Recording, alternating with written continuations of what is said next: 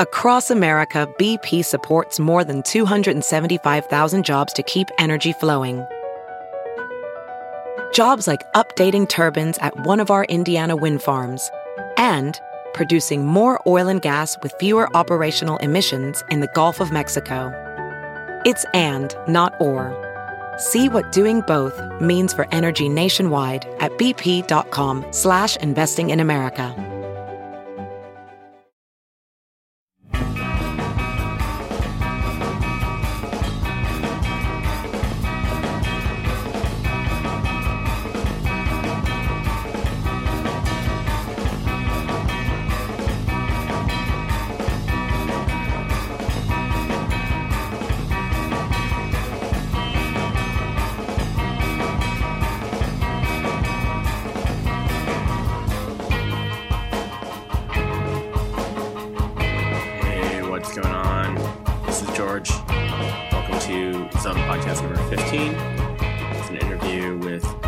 Benson from A Minor Forest and The Bus and Purple House and many other things you may know if you've been around the Bay Area for a while and going to weird events. Technical note, there's an attempt to do something with two microphones, so I sound like I'm Skyping in from somewhere else, but we're actually in the same room, and didn't really know what to do to fix that, but wanted to keep what we got with John. It's interesting stuff. So hopefully you can deal with that. Thanks to everyone who listened to the last episode, interview with Mark Jurgis. And I just found out that Nung Pak is actually playing in the Bay Area on September 16th at the Rickshaw Stop. And there's another show that's a secret that I can't say now, but maybe by the time this is up, it'll be announced. Maybe I'll tag it on at the end if I think about it. Also wanted to mention that Tom Carter from Charlambity's Badger Lore, many other projects, fell into a bad state of pneumonia and asthma and is laid up in hospital in Berlin and is not going to be able to go back to work for a very long time. So there's some benefit shows going around and a website to donate to if you want to help out Tom. It's helptomcarter.org. And yeah, let's get going on the show.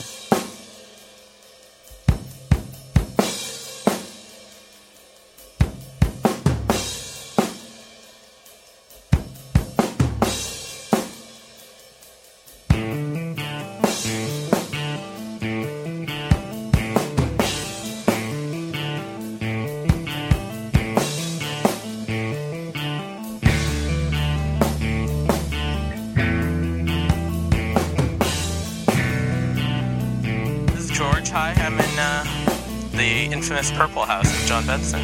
Yes. Say hi, John.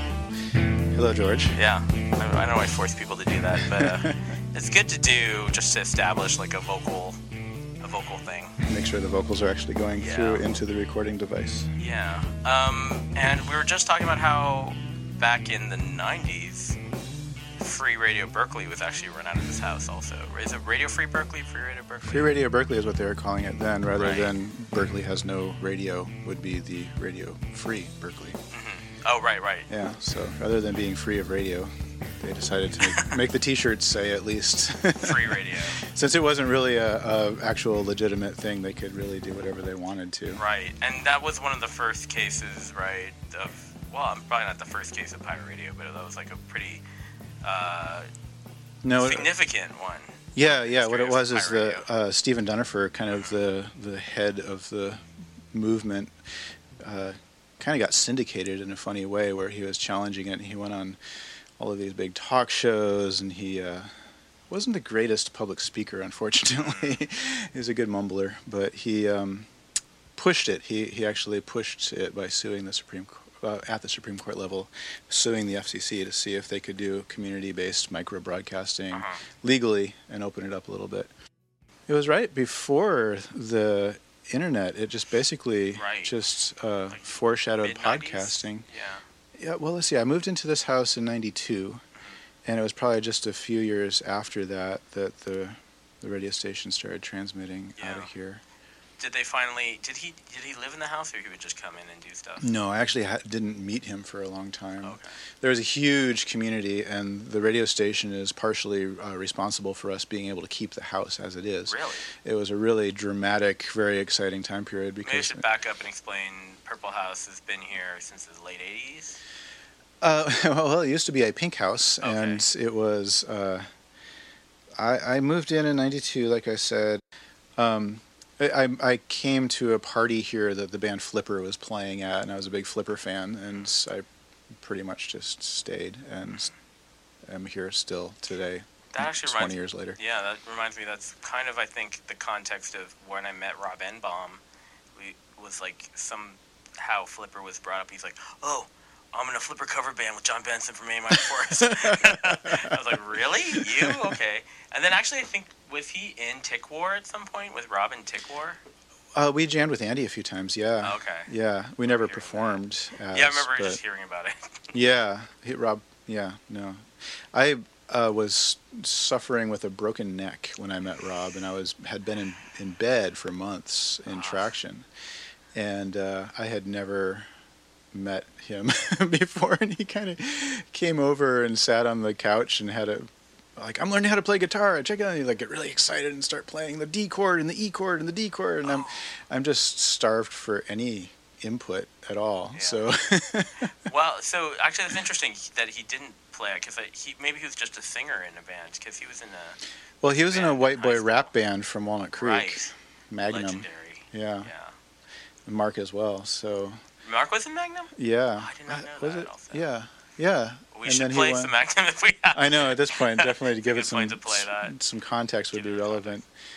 And honestly, it could not have been the furthest from the A Minor Forest aesthetic, other than the fact that it was completely. I felt that it pushed the DIY aesthetic a little further, because Magnum was this trying to figure out rap music, but they were playing in donut shops and parks, and A Minor Forest had just stopped playing what was that place that we played? Great American Music Hall. I was at that show, kind actually. of stuff. Yeah. Oh, you were? The last show you guys did? Yeah. We played there a couple of times. Was 3 Mile Pilot 3 Mile Pilot played so there. that was like 97, 98? Yes. Right around there? One of those 2 years. One of those years. When it stopped. Yeah, so backing up, so John, you may know his old band, A Minor Forest. Yes. And the other band we're talking about with Rob Enbaum is called Hail Zukis. And Evil Wicked Warrior. Oh, yes. You and Mark Small and your daughter, Quinn. Mm-hmm. And Life. And Life. And that has not happened for a while. That's kind of stopped a while ago, right? No. My daughter started writing songs, as all children do, when she was little. And I loved rocking out with her, because there's nothing like rocking out with a little kid. For evil, wicked warriors, for evil, or wicked, for evil, wicked warriors, to the dragons, the bad, the really, really bad, the dragons, the bad, the really, really bad, the people, they're good, they're really, really good, the people, they're good, they're really, really good, evil, or wicked, for evil, wicked warriors, to the dragons, the bad. They're really, really bad. The dragons, they're bad. They're very, very bad. The people, they're good. They're really, really good. The people, they're good. They're really, really good. The dragons, they're bad.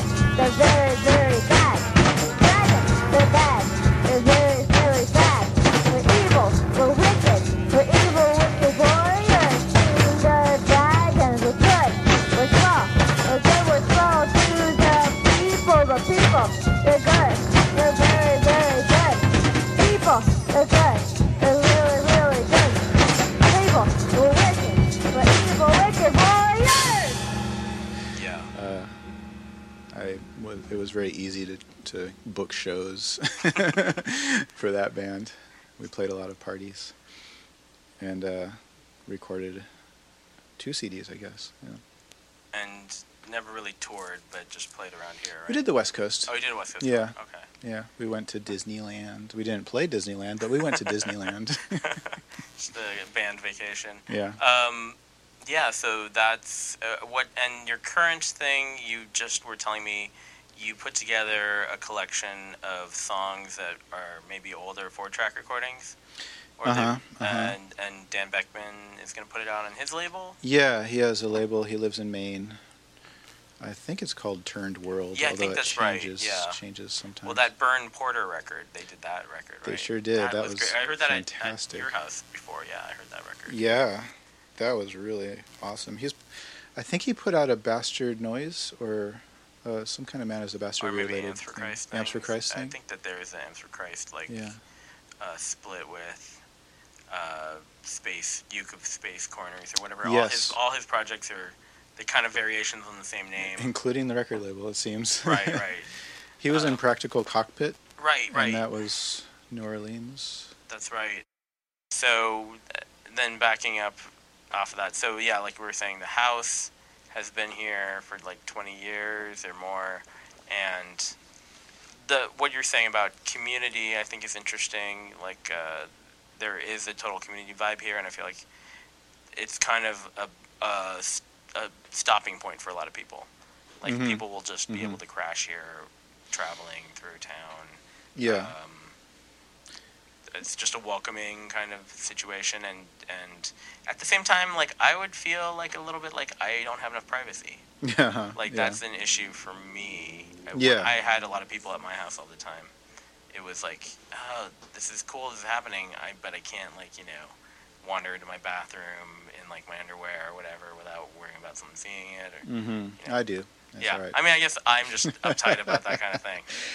But, no, we have a guest room in the attic where a lot of the touring bands, and my whole thing was coming from the DIY band experience. And when A Minor Forest was touring, we're talking 93, and there's no... Yeah, it was the time period that is when we were looking for payphones, who has quarters, where's that piece of paper that's folded up on the floor of the van with the phone number of somebody who might be able to lead us to the host house, who will then drive us to whatever the venue may be, which is probably a bar, and asking directions at a 7-Eleven that you just were so grateful to find. Pretty much my bent on the whole community thing with the music was because we had done so much touring and we had slept on so many floors of so many people's houses that it was just, that was the lifestyle, and that was going to be my mission in life, and that continued. So a lot of this house, besides putting on the shows, is also a place for the people to stay, or if they didn't get a show, they can hang out. So there's a lot of what would you say, influence in the whole DIY aesthetic into what this house has become. Right. And it's not, well... There's sort of like a cross of, there's a DIY thing, which you're talking about, and then there's sort of like a general Berkeley kind of hippie thing. Yeah. So there's kind of both those things, and they coexist in a good way here, it seems like. But they manage to coexist. It's been a struggle in the past because maybe you remember this also, is that there was much more divisive politics back. I feel that there's been a big change within the last few years, where there was the whole Riot Grrrl thing, the 90s thing, the straight edge thing, and me personally growing up, when I moved to California, I'd never heard of a vegetarian, and I only lived with white people in farmlands of Ohio, and I come here, and my mother is a lesbian with a purple mohawk and a motorcycle, and I'm living in a tent and has 2 babies, little kids, and my whole world went from living with my dad, who is really into bikes, beers, and boobs, like Harley culture, to living with this separatist lesbian community, which didn't allow men, and it was very, I don't want to use the word divisive, but it was trying to form a whole new identity, and it was like second wave feminism that it did exclude trying to create women-only spaces, and I didn't understand that when I was 13, coming into puberty, trying to understand anything. Yeah. That's really interesting because we were kind of on this tangent before about the alpha male thing and how we're not alpha males. Our other friend we're talking about, we don't need to name him, not an alpha male in terms of like when, initiating anything with dating and things like that. And I kind of had a similar thing too where I felt like, because I went to a Catholic all-boys school and I just didn't really have a lot of contact with girls in that time period where it's very important and informative to do that. But also, I, found out about Riot Girl around the same time, and I had this really weird removal of like, yeah, I'm kind of like a feminist, but I'm a feminist in a place where there are no women. And like, I don't know how to represent for that, or like, understand in the context of like a Catholic school. Yeah. Where it's like I was like, I know about Bikini Kill, but I don't know who I can talk to about that here. There's like no way to really. There were some people that I came up with that were like punks, and like they were mostly skater kids, and there was a little bit of a punk scene in San Jose that I kind of dabbled into, or kind of. I didn't feel like I was really one yet, but what about the straight edge part of that? Did that come with the Riot Girl part, or were you a straight edge Riot Girl at that point? I don't know if there was a lot of straight edge Riot Girls. Was that a big thing at the time? I think that for me it was more like I just never really got an interest in it, and it just kind of never appealed to me. Yeah, for you, because you're also sober, and you've pretty much been sober your whole life. Well, that was directly from living with an alcoholic father. So right. I was intensely shy, and we were moving around constantly, and he was always getting DUIs and fired, so we would end up in another town. And I came straight from that to California, where it seemed like anything is possible. And I got used to my dad saying, "Hey, John, here, have a beer, have a shot of this." And I was always like, "Oh, Dad, no, Dad, no." And that continued through the rest of my life to this day. I still have never been drunk. That's interesting because I think when I talked to Nate, a little bit behind his being sober, I think was similar. The Nate Denver, I don't think I ended up on the thing was just like being really around an alcoholic person when you're a kid, and then seeing sort of the behavior that can actually turn someone fully a 180 against it. Yeah. And some people just end up becoming alcoholics also. Mm-hmm. But that's not really, I don't really have that much of a history of that in my family, but I can totally understand that being, enough of a motivator for some people.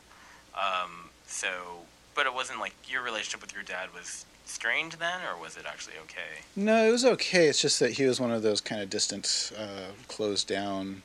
Midwestern dudes. Midwestern, yeah. It's very typical. But I didn't know what was. He lied a lot. He was constantly lying. He would come home with a Model A Ford, and it was beautiful. And he's like, "This is your first car," and then he'd sell it like 2 days later.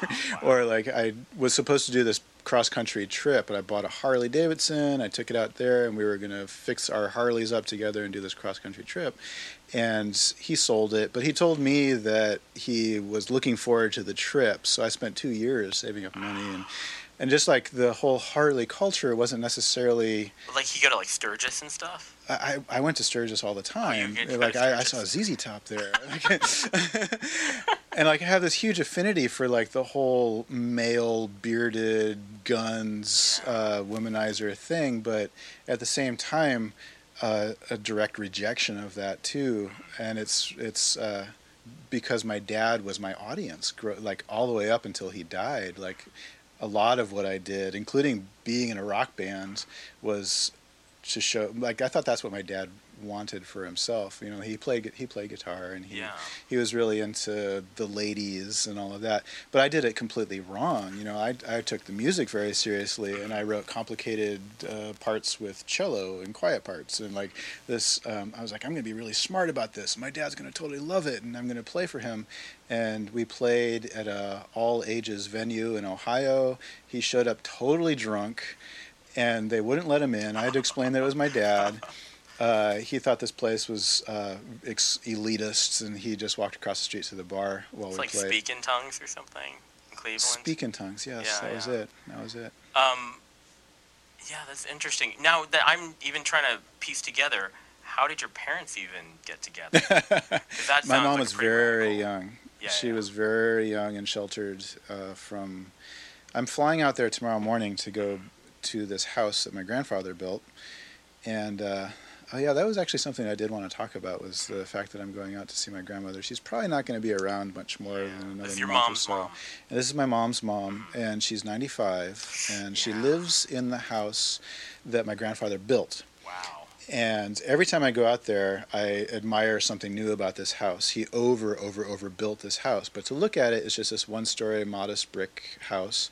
But the studs are like 6 inches apart, and the plasterwork is immaculate, and the electrical work is just overdone with really thick wires. And as I grow up, I appreciate these things.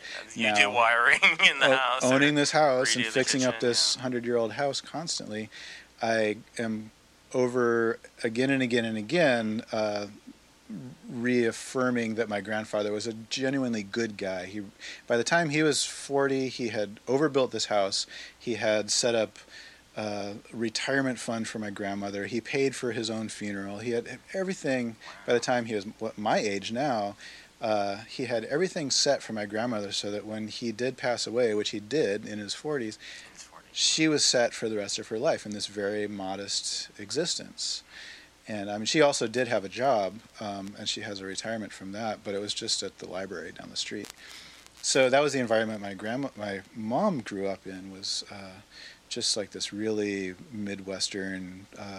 My grandfather was kind of the figurehead of that area. So as I get older, I realize how much my grandfather was involved in building this community. He built a large part of what Maumee, Ohio is. And so going back there is constantly reaffirming this part of me that I never really met, because he was gone by the time I was of personhood.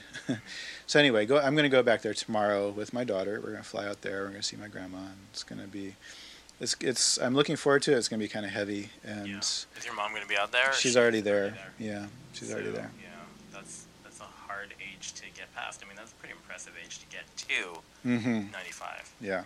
But that's interesting, because that's like a kind of a patriarchal model that is very different, it sounds like, than your dad. Oh, yes. Which is, you had sort of this idealized, Midwestern Norman Rockwell kind of grandfather. Yeah. And it's kind of hellraiser dad. Yeah, my dad, the first time he met my mom's dad, my mom's dad was practicing rope tricks out in the backyard. He was spinning a lasso. So my dad comes walking up the driveway, and my grandfather lassos my dad and pulls him up. So my grandfather used to like ride on the backs of horses and jump through lassos and stuff like that when he was a youth. That kind of reminds me of like, I'm not done with this book. I've got this Alan Lomax biography. Oh, cool. And do you know about, like, his father was actually a collector of cowboy songs, and kind of had some legitimacy of being like, a Texas boy or whatever when he went to Harvard and like took folklore classes. And so there was like the whole precedent for Alan Lomax wanting to impress his dad. Oh yeah, being like, very like, interesting. I want to like live up to the Lomax name, as being a collector of folk musics. Right. So it's real interesting how we do all these things to like kind of appease. That thing what you're saying, like having your dad as your audience. Excuse me. No, that's fine. We'll just do it. We'll cut around that. Okay. Cut around it. Cut it out. Cut it out. I can kind of relate to that, even though I didn't really feel like I shared my music stuff with my dad that much. Actually, like right before, like he passed away a couple years ago, a year and a half now, I'd sent him an email, like, because I did that Reese Chatham 200 guitar thing. I'm like, this kind of seems like something an Asian parent might like because it's at Lincoln Center. So I did kind of like send that out there and just kind of like test the waters a little bit. Like, it's weird to not feel like you can share some of that stuff. And like weirdly, my mom, I just kind of called her randomly. The weird thing is, like, I heard this interview with Yoko Ono, and I was like, I should call my mom. I really had that thought. I don't know what it is, like Asian mom thing, but I call my mom and I'm like, oh yeah, I'm at Stanford. I'm about to do this radio show at Stanford.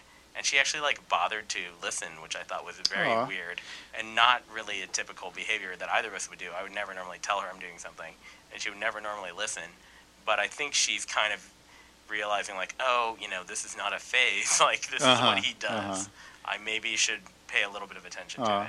So it's kind of nice to bridge that a little bit with your parents. And so your mom's pretty supportive of everything you've been doing. Oh, intensely, yeah. And so when you came out here, you were 13, and it was in the Bay Area, this like lesbian commune. Well, she was dating. Well, yeah, I was young enough to be totally confused by everything, so I'm not exactly sure what was happening. I do have it was difficult because she was living in some kind of church housing. She spent a couple of years living on Mount Tam in a tent with my brother and sister, and they had a pet deer named Sugar Plum.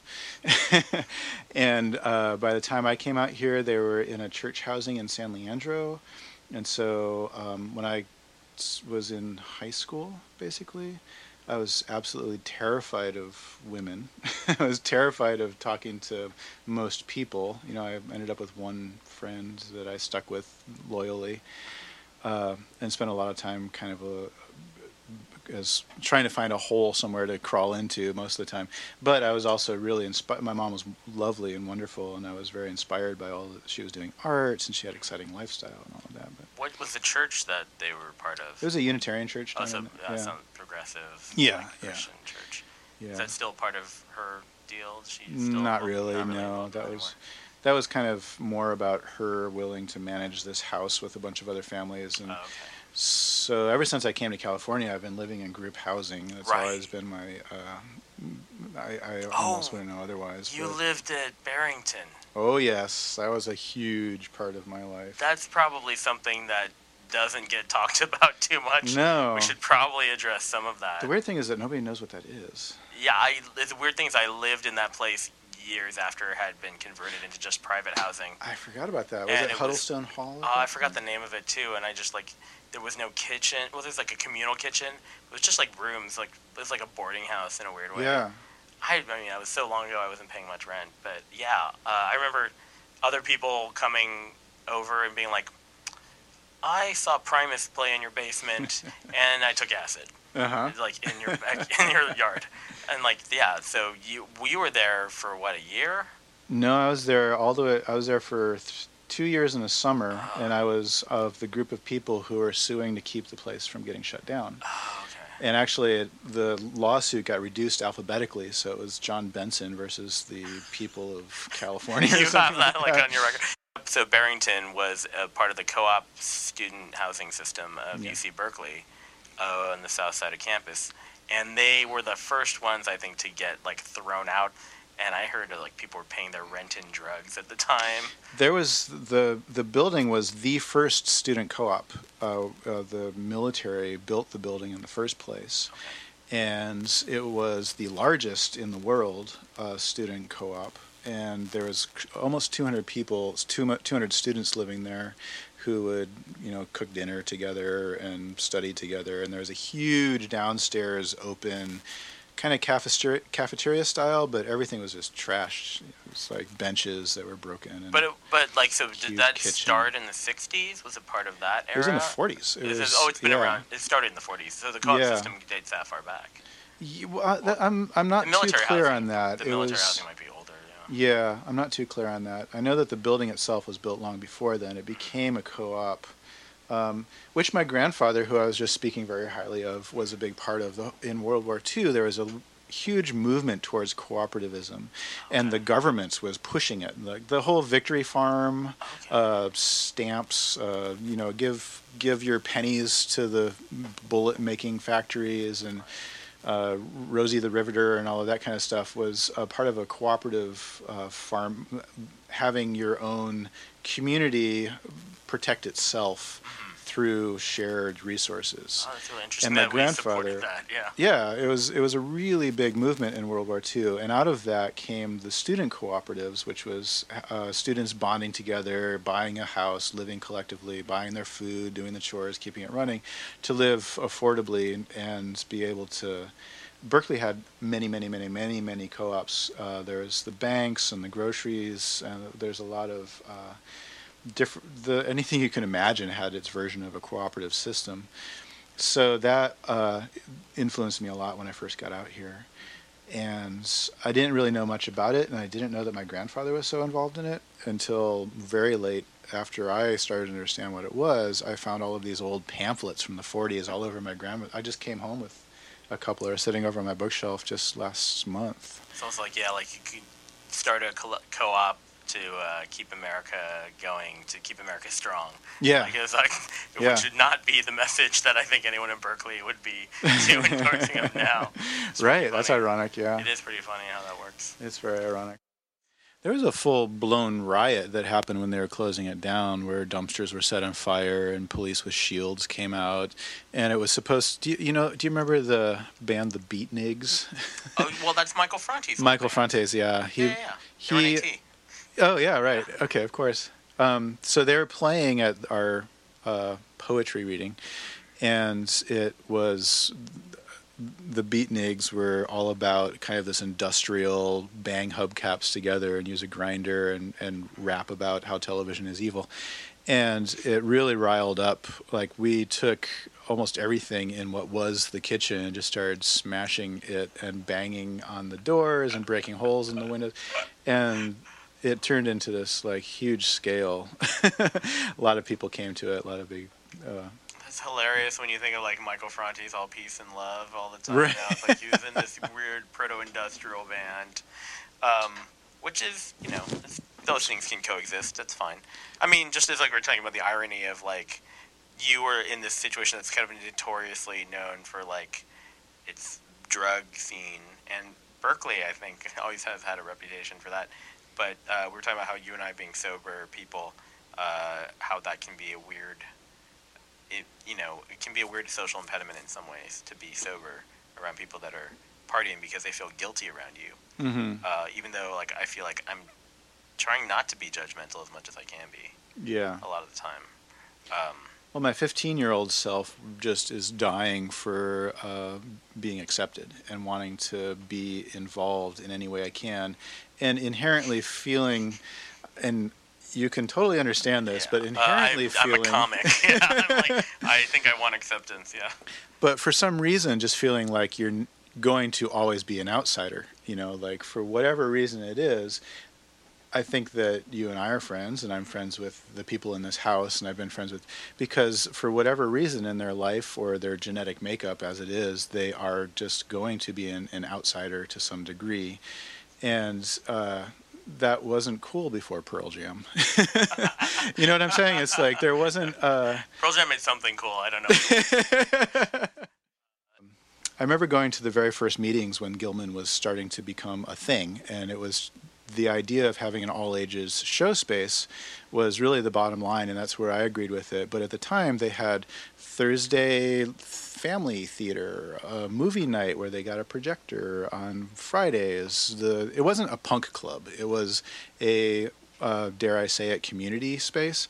But it was specifically with the agenda of all ages, non-drinking, so that you can bring a 13-year-old there and feel like this is a really creative, and I was like hook, line, and sinker. This is what I wanted to be part of because it was all about what I loved. Or what Barrington did for me was provided a space. I'm not going to call it a safe space, but it was a space where people, sounds like it was, yeah. An inclusion space. I felt very included with all of these freaks, just kind of pushing each other to be more of a freak and do more and more extreme things, pushing and pushing and pushing. And I felt really, really nurtured in that environment. And I, have lots of theories as to why, because where I came from was not safe. Like the whole Harley culture, like people doing speed and fixing their carburetors on the kitchen table and then driving their, just there was no stability living with my dad at all. So in this, the stability was the fact that we were all an audience to what we came up with in an extreme environment, and that it wasn't necessarily just music and art. It was your philosophy and your outlook on the world, and people would just ran with it at a very young age. You never lived in San Diego, but I never did live in San Diego. But you just were in a band with people from San Diego, so you just ended up having a lot of connections. Yeah, the other two guys in Minor Forest were from San Diego, so we would go down there and play maybe more than we would play locally here. Yeah. So I Do got you to have know it really well in any the sort of 90s. stories about the formation of that group? The band? Yeah. It's like, when did that actually all come That's together? embarrassing. I don't know. You don't wanna It talk involves about a hot tub and an ex-girlfriend Oh, and the mother really? of my daughter and all sorts of stuff.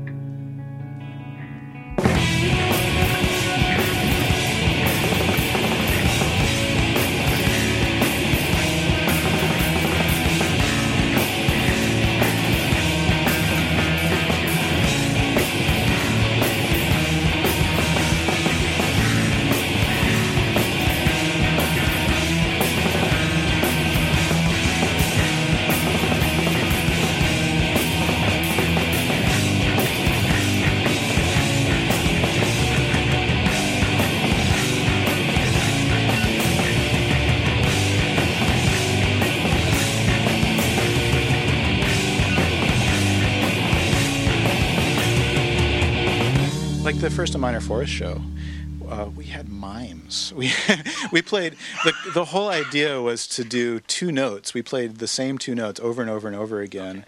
And the song was called God is Fabulous. And we had people dressed up on stage with us who were, that was the very first time we all played together. And it was going in with like, most people are going to see this as the most horrendous thing that they have ever experienced. And thinking that is so great.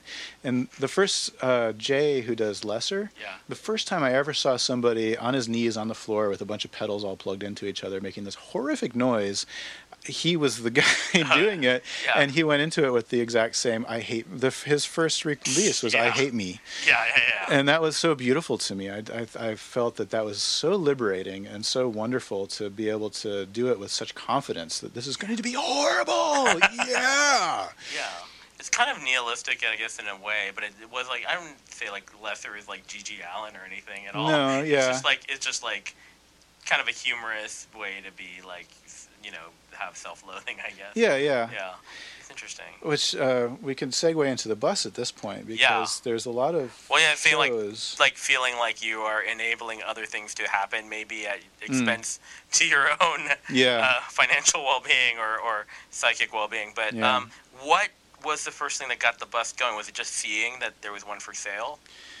I had done a tour with Hale Zukas in an ambulance, and the ambulance, we were tinkering with vegetable oil, and I had been trying to run diesels on vegetable oil since I'm on a forest, and it was kind of like I was looking for a diesel, and my dad had just died, and I had just seen the bus after I got back from this Hale Zukas tour. Hale Zukas fell apart. We just played with Friends Forever on the whole country. They broke up.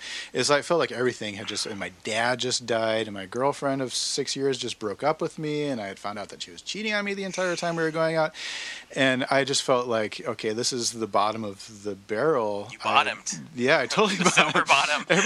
Everything is over. I wasn't staying in my bedroom. I was sleeping in my van in the ambulance.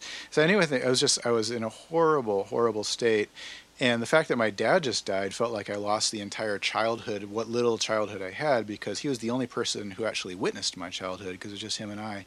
So I didn't have the possibility of doing these Harley trips, or the possibility of him being the person that I thought of him as and was defending him as being this certain person.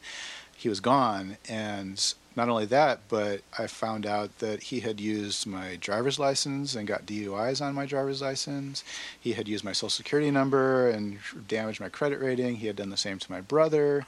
He had gotten credit cards out in my grandmother's name, and she had been dead for a long time. But anyways, he was living in the house that he grew up in. He moved back in with his mom when she was dying, and he married somebody who was only 5 years older than me, who was basically all of these horrible things were coming up. And the house he had gotten a third mortgage on, and it got repossessed. So I learned that not only was he probably was killed in a bar suddenly overnight, and I had to go out to Ohio and get his things. So all I knew was that I had to go save what little was left of what was my childhood. Yeah.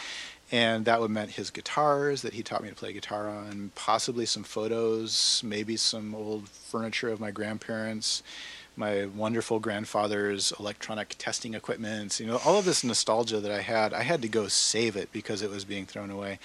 So I saw that a 40-foot bus that the Oakland Police Department had gutted and covered with sheet metal, and it was just this ugly behemoth that was going to be converted to vegetable oil and driven to Ohio cheap, and we were going to save all of my dad's stuff.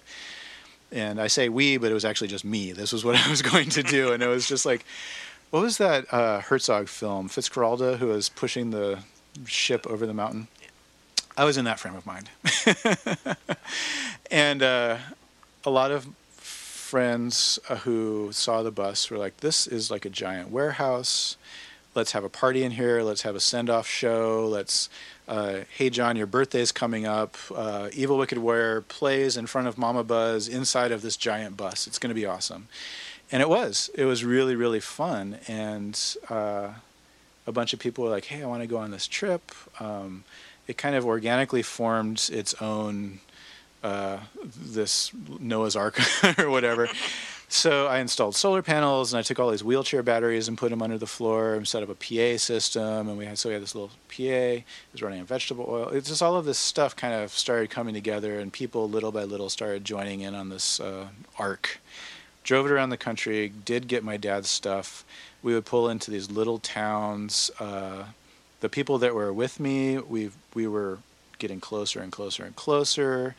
The core group of people, when one person would speak, everybody was sitting in a circle, and we were just like this really tight family at this point that we were on this trip. Yeah, I actually wanted to touch on that too. Yeah, it really was like a thing that people knew about, even up and down the West Coast. And like kind of, there's people that are kind of affiliated with that. When I think of like, oh yeah, those are like bus kids. There's like a little bit of a scene around that. Like I guess like people like Dalton and like the East Bay people and like Oshin.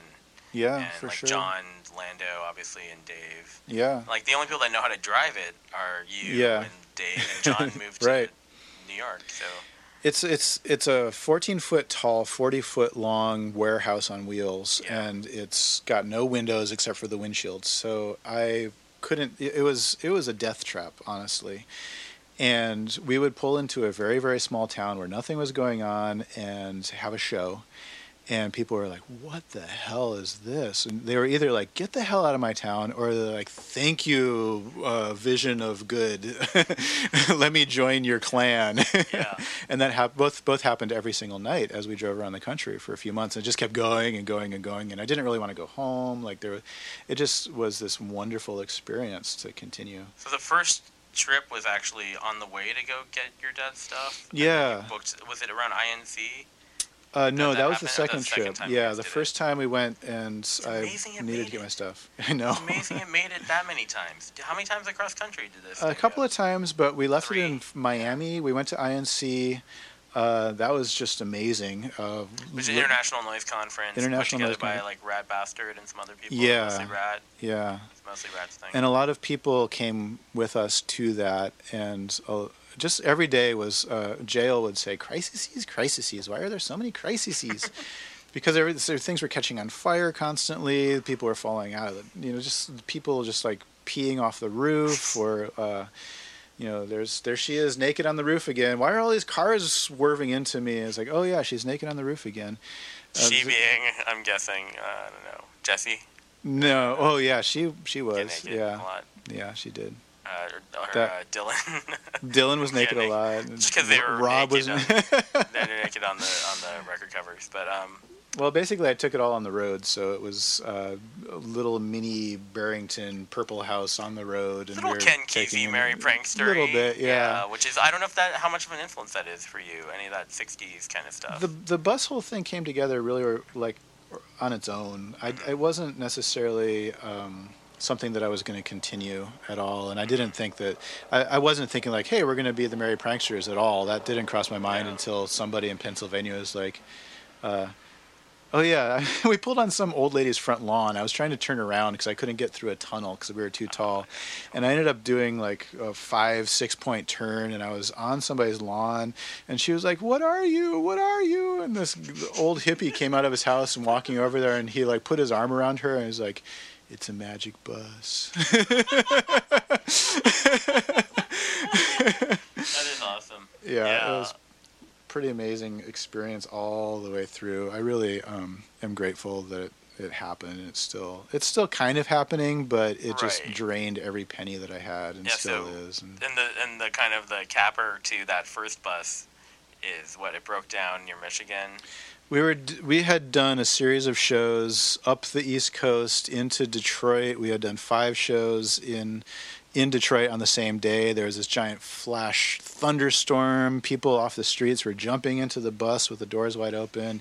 We played in the abandoned train station. The police were constantly following us. The people were doing drugs, and there's all sorts. It was a day that, being the only sober driver, the continual designated driver that I am, I was driving this group of people from 60 to 13 all over Detroit who were on for the show, and I hadn't slept. I was a little bit stressed out. I'm like, please arrest me. Somebody please arrest me. Like, I really need a break. Will somebody please just throw me in jail? This is completely wrong.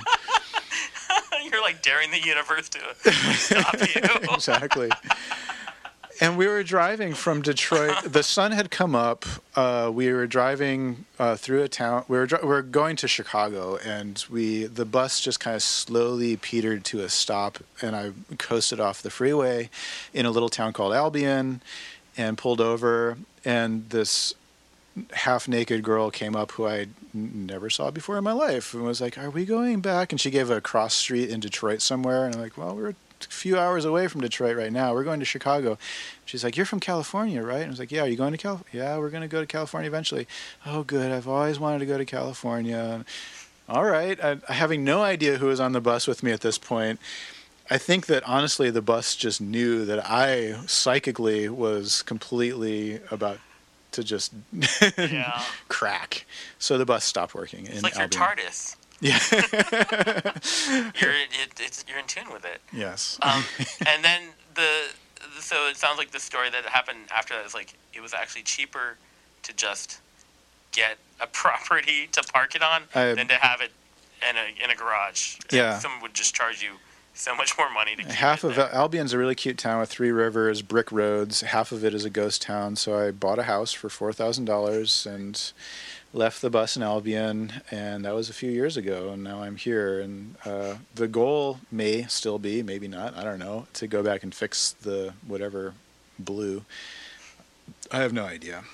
When you had like people just go kind of house sit for the Albion house, right? Basically. Yeah. Krumar recorded his album there. Rachel, who lives in that room over there now, apparently had been living there with her twin sister and Jason. I had no idea. And so I wanted it kind of to be the dream was that all of these touring bands that are going across the country, and I sympathize, can stay in this house. The key will be hidden. Just go there, do what you need to do. It's a really cute town. Swim in the river. Record an album. And they kind of did. You know, people came up from Chicago to stay in the house and needed to get away. Electricity and water was all turned on and everything. But it kind of took a turn sour where I created this fake utopia, but it really was attached to my bank account. And people did things in the house that damaged the property, and I was getting fined for it. And the neighbors were like, what the hell is going on with this house? And so I had to answer to the city, and I was the person that had to answer to everything. So, you know, whenever something would break on the bus, I had to fix it. Whenever something in this house, for a long time, my name was on the insurance. I had to be the landlord, you know. And that was not who I wanted to be. And still, that's not my goal in life.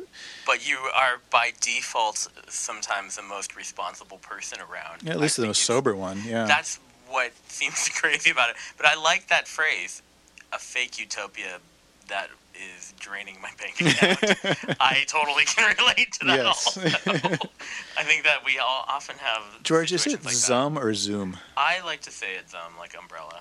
Yeah. On the radio today, they said Zoom. I didn't correct him. I never correct people. Okay. I kind of don't care. I kind of want it to be amorphous. Well, I kind of feel like what you're saying about fake utopia, I definitely relate to, and that's a hard thing to deal with because, I mean, you're still putting your energy into all these things. Mm-hmm. And so, and what is the trade-off when you know, are like, you know, you could have put a mortgage on the house or whatever, like, you know, you could have like gotten equity out of being a house, but you're like, I'm going to sell it back for $1 to the co-op.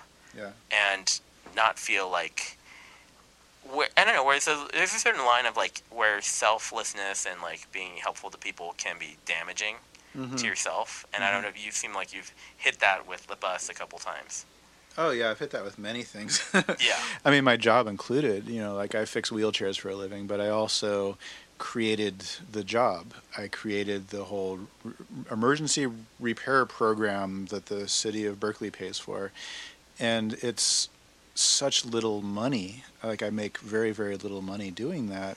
But it's exactly what I want to do, and I would do it for free. You know, if somebody's wheelchair is broken on the street, you know, like, who wouldn't want to go over and fix their wheelchair? So I taught myself how to fix all these wheelchairs, and I have lots of resources, and I actually get paid to do it. So it's part of that original ethic of creating the life that you want to, not just the life that you want to live, but the life that you want to use as an example for other people that this world is possible.